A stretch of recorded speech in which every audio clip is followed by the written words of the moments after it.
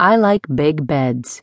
I like wide, comfy mattresses that allow me to stretch to my heart's desire and roll over as many times as I please. What's more, I like bedmates that don't take up the entire space I lovingly try to maintain around me. Alex wasn't that kind of a bedmate. Alex was a cuddler, which I more than appreciated right after naughty times, but suffocated me when I woke up to the weight of an arm pressing my chest down, or a hard body keeping me from turning around. He also snored from time to time, which made no sense, since he no longer needed to breathe. I guess old habits die hard.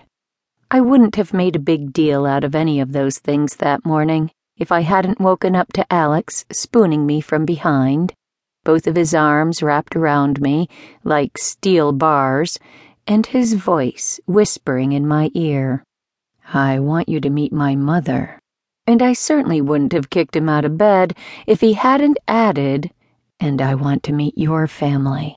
I mean, that's not the way to wake someone up. "What did you do that for?" Alex rubbed his head where it had impacted with the wall. He was still on the floor where he landed, glaring at me with those gorgeous gray eyes of his. I sat up and bunched the covers around me, still not fully believing I'd done what I had, or that he'd actually said what I'd heard. "Cherry, what's up? And ow, by the way."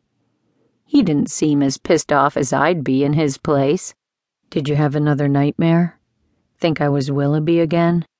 His concern made me feel bad. To be honest, I'd never had any nightmares of Willoughby. At times when Alex was too clingy in my sleep, however, I may have elbowed him in the ribs or kicked him in the shin, and afterward implied I thought he was my maker, haunting my dreams. He was having nightmares of his turning too, so he believed me. It made me feel the tiniest bit like a horrible person. I shook my head. "Not him. Different nightmare. About you wanting us to meet each other's folks." His dark eyebrows came together in a fierce scowl, and he sucked in his cheeks. That usually preceded yelling, which worked out quite well because I wasn't exactly feeling all lovey-dovey at that moment. "Why's that so bad? My mother's been hearing about you for 2 months now. She wants to meet you." And that was a glaring example of why we should let our families think we died after our turning. If the Vampire Council caught a whiff of Alex's still staying in touch with his mother, they might resort to extreme measures. Then again, they'd have to know he was a vampire for them to even care, so it was a moot point.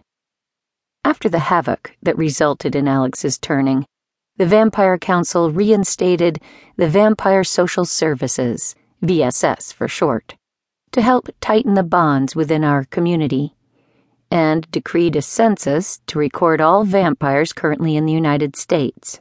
We kept Alex's change of status a secret from them, to avoid dealing with the repercussions of breaking the law against turning new fledglings. What if she doesn't like me?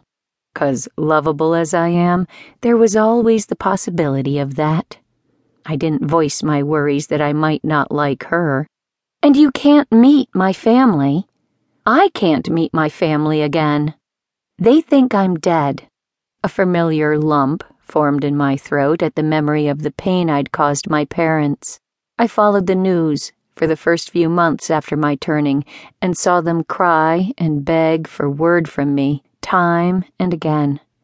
Once my disappearance was bled dry by the press, my parents disappeared from the public eye. I tried looking them up online, since going anywhere near my hometown was punishable by vampire law, but found nothing. Since then, I consoled myself with the fact they didn't show up in the obituaries.